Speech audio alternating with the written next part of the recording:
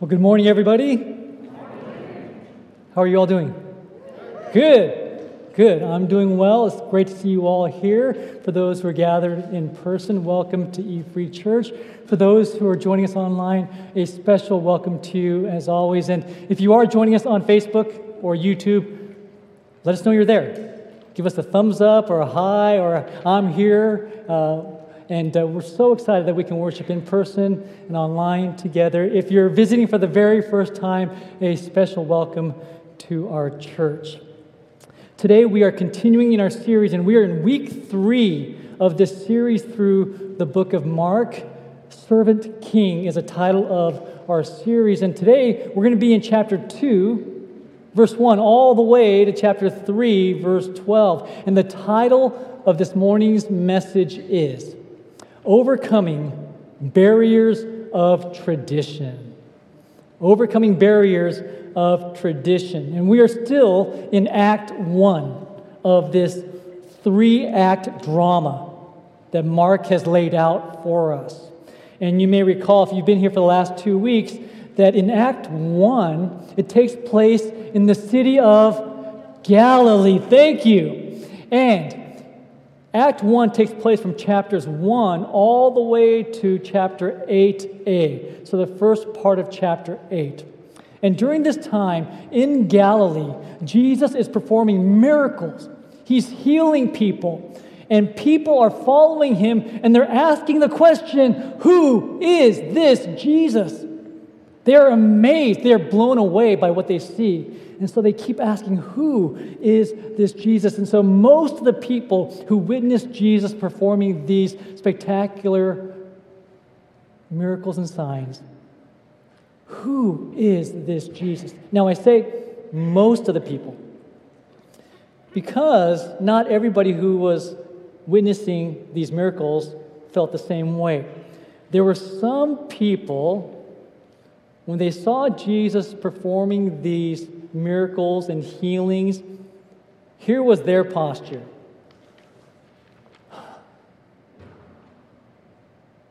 Who does he think he is? So while most of the people were saying, who is this Jesus? We are blown away. Some were like this. And by the way, if your arms are crossed, don't worry. But those in the crowd who were critical of Jesus, they stood there like this, pointing the finger at him. Who does he think he is? And this group, which, by the way, ironically, was the religious leaders, those in the religious community, they stood there saying, who does he think he is? What happened was they had been so blinded by the barriers of their systems, of their institutions, of their traditions. And they were so blinded that they could not see beyond those barriers. Now, I'll say this. Traditions can be wonderful. Traditions are a great part of life. We see traditions in our families. We see traditions amongst friends. We see traditions in our churches. And so traditions are a healthy part of life. For example, your family, you might have a certain tradition at a certain holiday. Maybe on Christmas, Thanksgiving, Easter. Easter, by the way, is only 4 Sundays away. Your family might have certain traditions, and sometimes, usually those traditions center around food. And so you can't wait for that holiday because you know you're going to get that dish. And so we have these healthy traditions. What we don't want to do is to allow traditions to become barriers that prevent us from expanding our horizons and growing as human beings. We don't want to get so set in our way that we don't get to experience all that God has for us to experience in this life. And so that's the backdrop to the passage for today. So I invite you to turn to the book of Mark chapter 2. Mark chapter 2 will continue in verse 1. And we're going to read to you verses 1 all the way to verse 12. And so today we're going to read good portions of Scripture because these narratives paint a wonderful picture for us, or should I say sometimes a not so wonderful picture. But we want to see these narratives. And so Mark chapter 2, I'll read the first 12 verses to get us going today. A few days later, when Jesus again entered Capernaum, the people heard that he had come home. They gathered in such large numbers that there was no room left, not even outside the house. And he preached the word to them. Some men came, bringing to him a paralyzed man, carried by 4 of them. Since they could not get him to Jesus because of the crowd, they made an opening in the roof above Jesus by digging through it and then lowered the mat the man was lying on. When Jesus saw their faith, he said to the paralyzed man, "Son, your sins are forgiven." Now some teachers of the law were sitting there with their arms folded. "Why does this fellow talk like that? He's blaspheming. Who can forgive sins but God alone?" Immediately, Jesus knew in his spirit that this was what they were thinking in their hearts. And he said to them, "Why are you thinking these things? Which is easier, to say to this paralyzed man, 'Your sins are forgiven,' or to say, 'Get up, take your mat, and walk'? But I want you to know that the Son of Man has authority on earth to forgive sins." So he said to the man, "I tell you, get up, take your mat, and go home." He got up, took his mat, and walked out in full view of them all. This amazed everyone, and they praised God, saying, "We have never seen anything like this." Again, the crowds, they say, "Who is this Jesus?"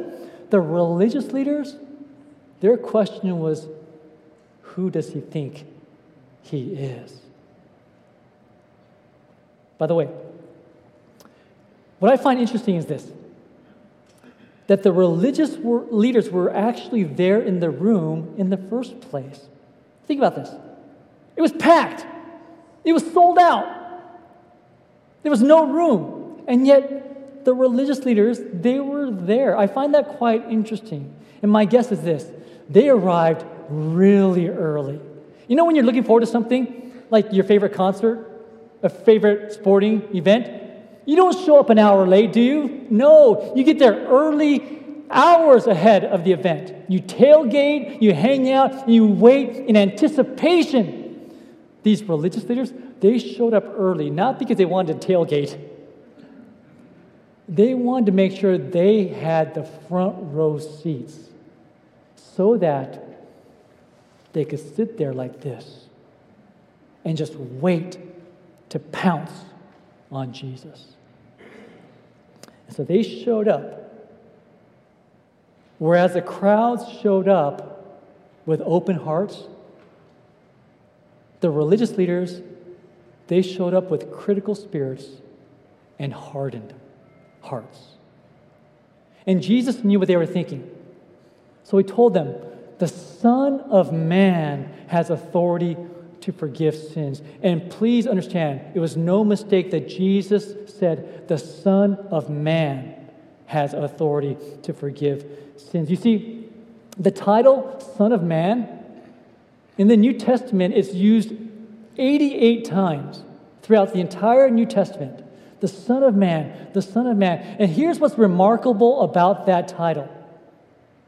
The vast majority of times the Son of Man is used in reference to Jesus, he's saying it about himself. In only one other instance in the entire New Testament is the Son of Man used by someone else to refer to Jesus, and that was Stephen as he was being martyred. Every other time is Jesus calling himself the Son of Man, and this was important that he let the religious leaders know that he is the Son of Man. You see, because in that title, there are 3 characteristics of Jesus that are displayed in that one title alone, the Son of Man. It includes his humanity, his humility, and his deity. His humanity, his humility, and his deity. You see, when Jesus came to earth and took on flesh, that speaks to his humanity. He dwelt among people. When Jesus came to earth, he was despised and rejected by his own community. That speaks to his humility. Now, in the Old Testament, there's a man named Ezekiel. Ezekiel was referred to as Son of Man. God referred to him over and over again. You are Son of Man, Ezekiel. In contrast, in the New Testament, Jesus is the Son of Man. Ezekiel was but human. Jesus, in his full divine nature, was God in the flesh. So the Son of Man, that title, incorporates his humanity, his humility, and his deity. And so when Jesus said to the paralyzed man, your sins are forgiven, he is demonstrating his divine authority. By the way, before we move on from this section, can we talk just a bit about this paralyzed man's friends for a moment? Those were some great friends, weren't they?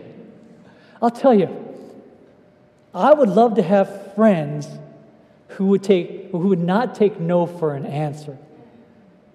Think about this. They show up with their paralyzed friend. They can't even get into the door because it is so packed. And they say, sorry, sold out, turn around. But this paralyzed man's friends would not take no for an answer. They said, well, we'll just make our way up to the roof. And they dug a hole in the roof, and they lowered their friend. I got to tell you, boy, if you have 4 friends like that who are willing to dig a hole in a roof, you got some great friends. And I'll tell you what, I think this passage is an encouragement from God to us, saying, maybe we ought to be those friends, willing to dig a hole for our friend. This paralyzed man had 4 faithful friends, men full of faith who would not take no for an answer. And so the paralyzed man's friends, they came with open hearts. They were ready to believe that Jesus would heal their friend. The Pharisees, the religious leaders, they came, arms folded, hardened hearts, ready to pounce on Jesus. Now, if that wasn't bad enough, we're going to continue on in verses 13 to 17, and you're going to now hear about a scandalous occurrence. Look at verse 13. Once again, Jesus went out beside the lake. A large crowd came to him and he began to teach them. As he walked along, he saw Levi, that would be Matthew, son of Alphaeus, sitting at the tax collector's booth. Follow me, Jesus told him. And Levi got up and followed him. While Jesus was having dinner at Levi's house, many tax collectors and sinners were eating with him and his disciples, for there were many who followed him. When the teachers of the law, who were Pharisees, saw him eating with the sinners and tax collectors, they asked his disciples, why does he eat with tax collectors and sinners? On hearing this, Jesus said to them, it is not the healthy who need a doctor, but the sick. I have not come to call the righteous, but sinners. If this passage sounds somewhat familiar, that's because in our most recent series, Incarnational Mission, we actually looked at Luke's account of this very scene. When we look at Luke's account and when we look at Mark's account, we see a man named Matthew or Levi, and he is called to follow Jesus. Matthew drops everything to follow Jesus. His life is transformed by Jesus. And do you know what the first thing Matthew did after being saved was? The very first thing Matthew did was he threw a party for Jesus. And He invited all of his friends. Now, if you were a tax collector at that time, you were an outcast. You were looked poorly upon. That means all of his friends were in that same group. And so this eclectic group of people were there, and Jesus was there at Matthew's home having this wonderful party. But do you know who else showed up? The Pharisees showed up. But they were uninvited guests. They came and they crashed the party, and they had only one thing in mind. It didn't matter that Jesus had just healed a paralytic. It didn't matter that Jesus had just transformed the life of a tax collector. The only thing the religious leaders had on their mind was making sure that Jesus understood that he had violated their traditions and norms and institutions. The Pharisees argue this: if Jesus really is the Messiah, as he claims to be, why is he hanging out with these outcasts? He should be spending time with us in the religious community. Jesus heard their question, and he responded with the best possible answer. He said, "It's not the healthy who need a doctor, it's the sick." But what the Pharisees didn't understand was this: when Jesus said, "It's not the healthy who need a doctor, it's the sick," the Pharisees failed to understand Jesus was talking about them. He was including them amongst the spiritually sick. But they didn't get it because they were blinded by their own barriers of their systems, their institutions, their norms, their traditions. Now, Matthew also records this occurrence in his gospel. In Matthew's account, he includes a phrase that we don't see in Luke's account or Mark's account. In Matthew's account of this scene, which you can find in Matthew 9, Jesus says to the Pharisees, "I desire mercy, not sacrifice." And when Jesus said this, he was quoting from Hosea in the Old Testament.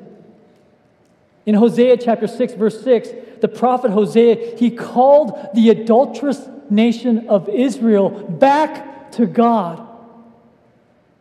Hosea prophesied to the nation of Israel because here's what was happening at that time. Israel was filled with people who committed the most atrocious acts, and then the very next day would bring sacrifices to the temple. And Hosea said, no, God desires mercy, not sacrifice. And so when Jesus quoted this, he was saying to the Pharisees, stop being blinded by your own traditions. You come with your sacrifices, but they are empty. I desire mercy. The religious leaders failed to see that Jesus actually came to save them as well. And what this tells us is this, that there are spiritually sick people everywhere. There are spiritually sick people outside the church doors and inside the church doors. Let's continue on. Look at verses 18 to 20. Now John's disciples and the Pharisees were fasting. Some people came and asked Jesus, "How is it that John's disciples and the disciples of the Pharisees are fasting, but yours are not?"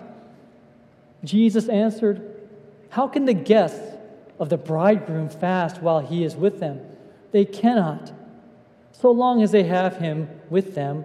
But the time will come when the bridegroom will be taken from them, and on that day they will fast."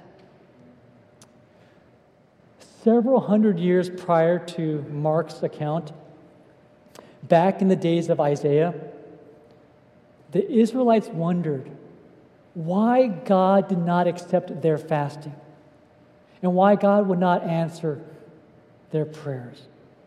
And so God, through the prophet Isaiah, he rebuked the Israelites for fasting merely as an external show. All the while their hearts were very far from God. And so Jesus uses this opportunity to point out the difference between the old and the new. The old ritualistic traditions of the Pharisees and the new life that is found in Him. Let's talk about weddings for a second. One of the most important aspects of any wedding celebration is the food, right? That's one of the biggest parts of any wedding celebration. That's why couples, before their wedding date, they'll go and they'll do some food tasting. Maybe you did some food tasting. By the way, hint, taste all the food, okay? Make sure they bring out every possible option so that you leave full, okay? But most couples, when they go to a venue, they will taste all the options. Because why? Because they want to make sure their guests enjoy the food. And what wedding celebration would be complete without food? It would be an offense not to feed your guests at your wedding. An absolute offense. Can you imagine receiving a wedding invitation? You open it up and there's a registry card right there, front and center, and it'll tell you where you can buy a gift. Okay, that's important, right? So you get the registry card. You can buy a gift for the couple at this place or that place. And then you see the RSVP card for the wedding. Now imagine if you receive this wedding invitation, you open it up, and just imagine if you look at the RSVP card and you read the words, in lieu of a dinner reception, we're asking all of our wedding guests to fast and pray. No, thank you. I'm not going to your wedding. Absurd. When Joanne and I got married, we had about 700 guests at our wedding.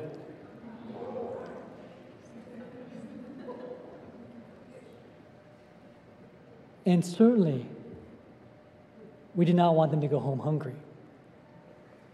And so, yes, we fed every one of the 700 guests a full meal. Because at a wedding, your guests, they are special, and you want to feed them.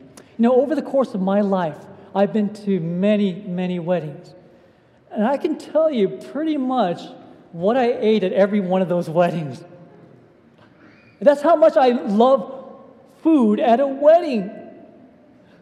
After our 9 o'clock service, somebody came up and tested me on that and asked, "Do you remember what you ate?" And I got it right. Whew. But that's how important food is at a wedding celebration. And so Jesus said, yes, there will come a time when the bridegroom will no longer be here, and my disciples, they will fast. But right now is not that time. A wedding is no time for fasting. It's a time for feasting. And yet the religious leaders were so blinded by their traditions.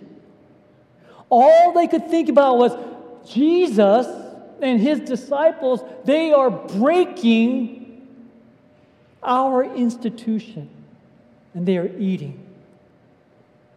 And so Jesus tells them two parables. Let's pick it up in verses 21 and 22. No one sews a patch of unshrunk cloth on an old garment. Otherwise, the new piece will pull away from the old, making the tear worse. And no one pours new wine into old wineskins. Otherwise, the wine will burst the skins, and both the wine and the wineskins will be ruined. No, they pour new wine into new wine skins.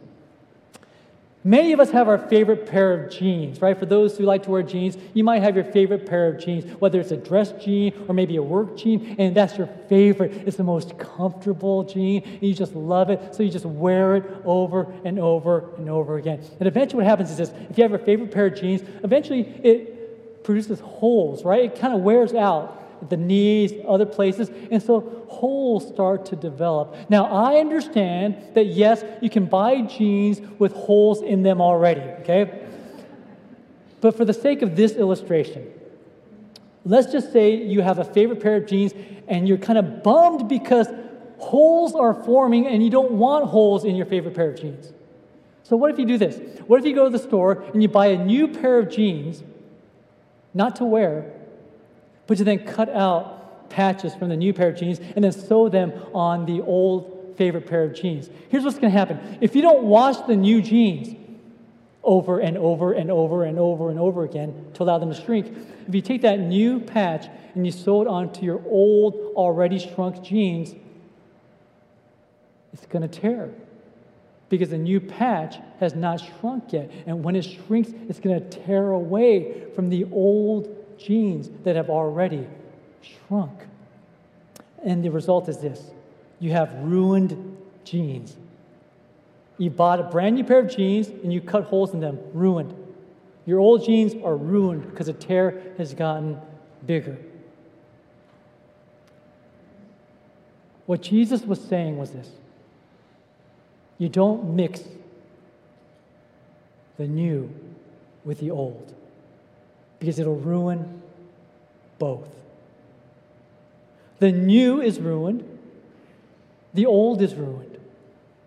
The Pharisees, the religious leaders, they were trying to mix their old systems and institutions and norms with the new things. And it was ruining their experience.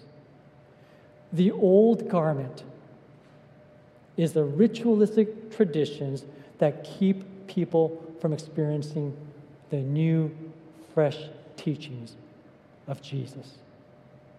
And Jesus further illustrates this by talking about new wine and old wineskins. It's the same idea. Back then, wineskins were made of like sheepskin, and they would cut the hair off and cut it really close to the skin, and then they turn it inside out. And then the opening was served as a spout where the wine was poured in. But if you took an old wineskin and you poured new wine into it, the fermentation process would burst the wineskin. The message is this: the new is the life in Christ. The old is the ritualistic systems that people have held on to for so long. The new is a life of Christ poured into the sinner who repents. The old is legalism and a mindset that keeps us bound to those institutions.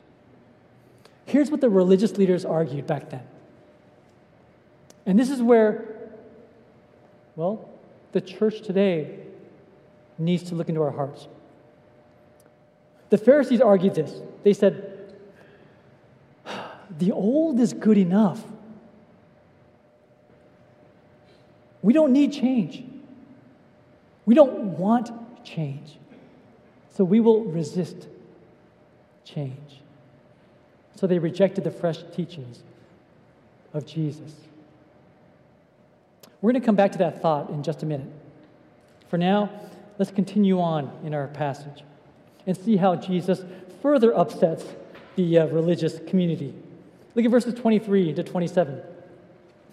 One Sabbath, Jesus was going through the grain fields, and as his disciples walked along, they began to pick some heads of grain. The Pharisees said to him, "Look, why are they doing what is unlawful on the Sabbath?"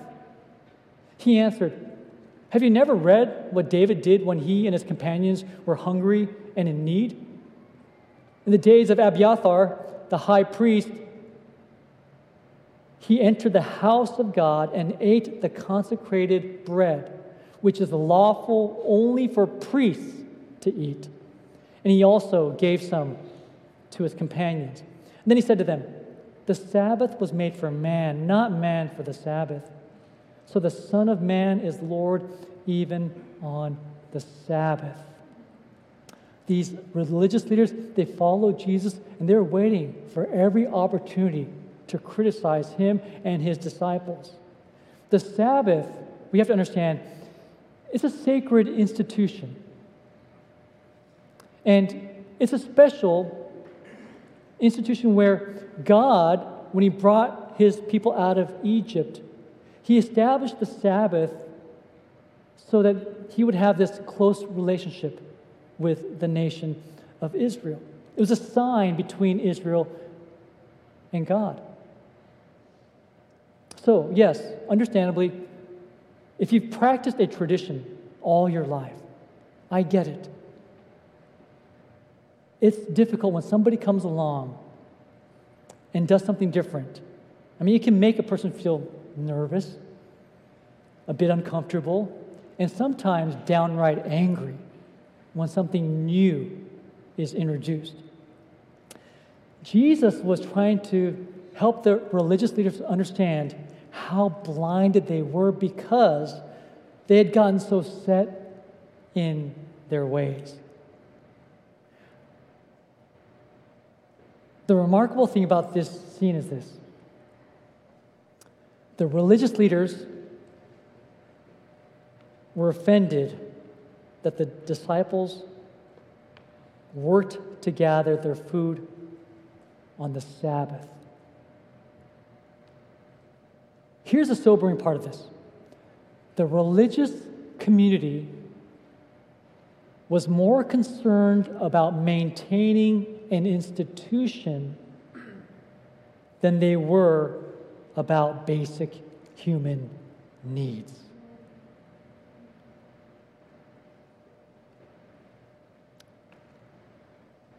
The disciples were hungry. In fact, they were starving. They didn't have much to eat. And so on the Sabbath, Jesus said, "You're hungry. Eat." The religious community was more concerned about maintaining their institution. They didn't think about the most basic human need of feeding your hunger. Wow, that's really sobering. It really is. Let's continue on to chapter 3. Look at verses 1 through 6. Another time, Jesus went into the synagogue, and a man with a shriveled hand was there. Some of them were looking for a reason to accuse Jesus. Again, they showed up. So they watched him closely to see if he would heal him on the Sabbath. And Jesus said to the man with the shriveled hand, "Stand up in front of everyone." Then Jesus asked them, "Which is lawful on the Sabbath, to do good or to do evil, to save life or to kill?" But they remained silent. He looked around at them in anger and, deeply distressed at their stubborn hearts, said to the man, "Stretch out your hand." He stretched it out, and his hand was completely restored. Then the Pharisees went out and began to plot with the Herodians how they might kill Jesus. Now, we're not going to read the remaining verses, but I'll describe to you in verses 7 through 12, the crowds got bigger and bigger and bigger, and the religious leaders, they kept following Jesus. The crowds kept asking, "Who is this Jesus?" The Pharisees, "Who does he think he is?" They were upset because he messed with their institutions. They didn't like change, they didn't want change, and they resisted change. Not only that, the Pharisees took it one step further. And this is a remarkable scene. They went out and they plotted with the Herodians to kill Jesus. Now, allow me to share a little about the Herodians. The Herodians were a political group at that time. And they were sympathetic to King Herod. They liked King Herod. But here was the problem.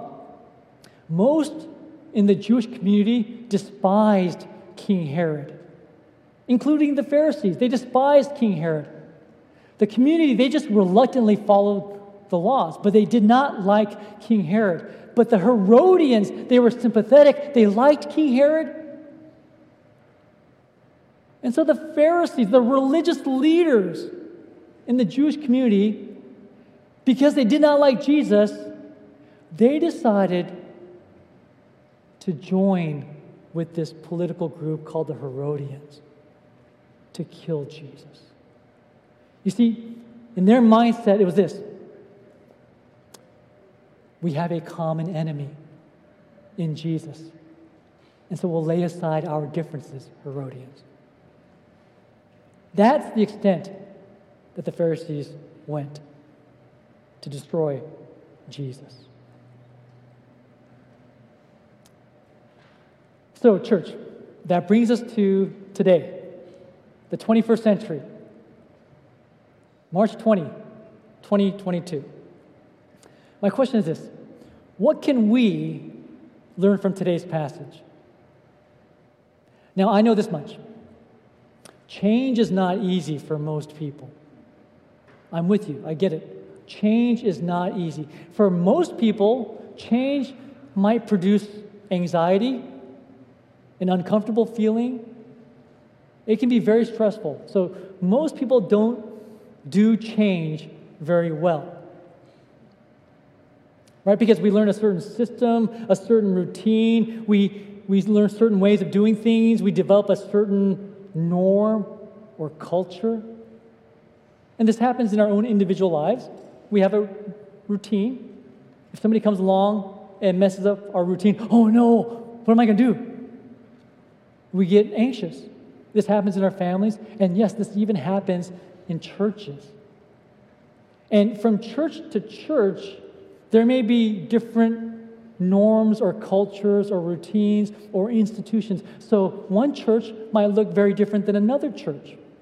This church might look different than another church. What makes it even more challenging is this: within the same church, there are different preferences, different ways of doing things, even within the same church. And what happens is, over the course of our lives, when we get into the routine of our systems, here's a tendency. We begin to think, my way is the right way, and every other way is the wrong way. But why are we doing it this way now? We've always done it this way before.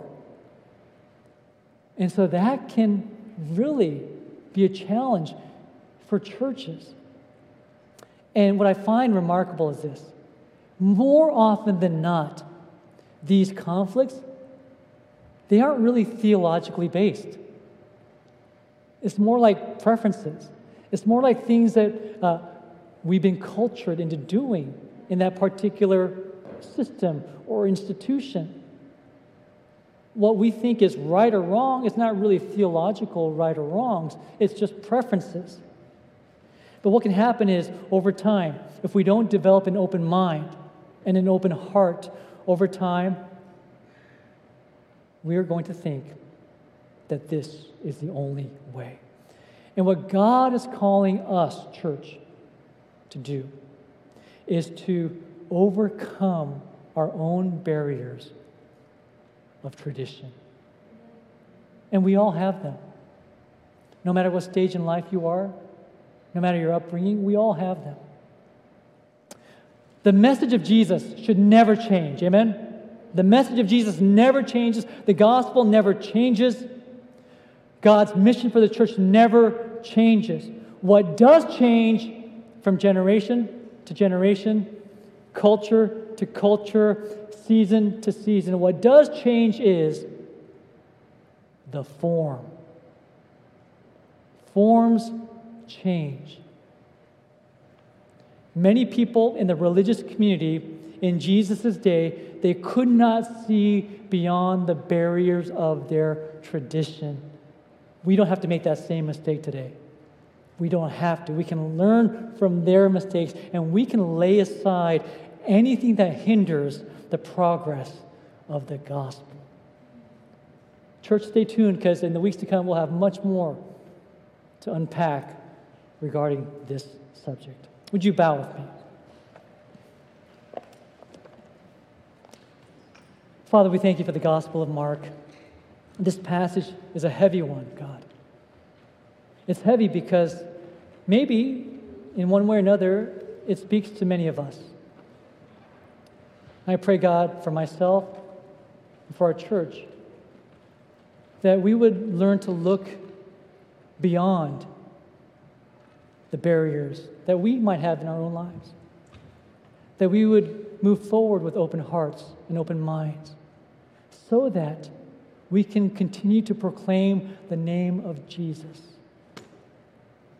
Father, you've called us on mission. We are on mission to know Jesus and make him known. As we make our way toward Easter, I pray in these next 4 weeks that you would prompt us, that you would open up our hearts and even allow us to see maybe even our own traditions and institutions that have kept us so locked in behind these barriers. Help us to break free from that. I pray, God, that your work would be done in and through your church. We pray these things in Jesus' name. Amen.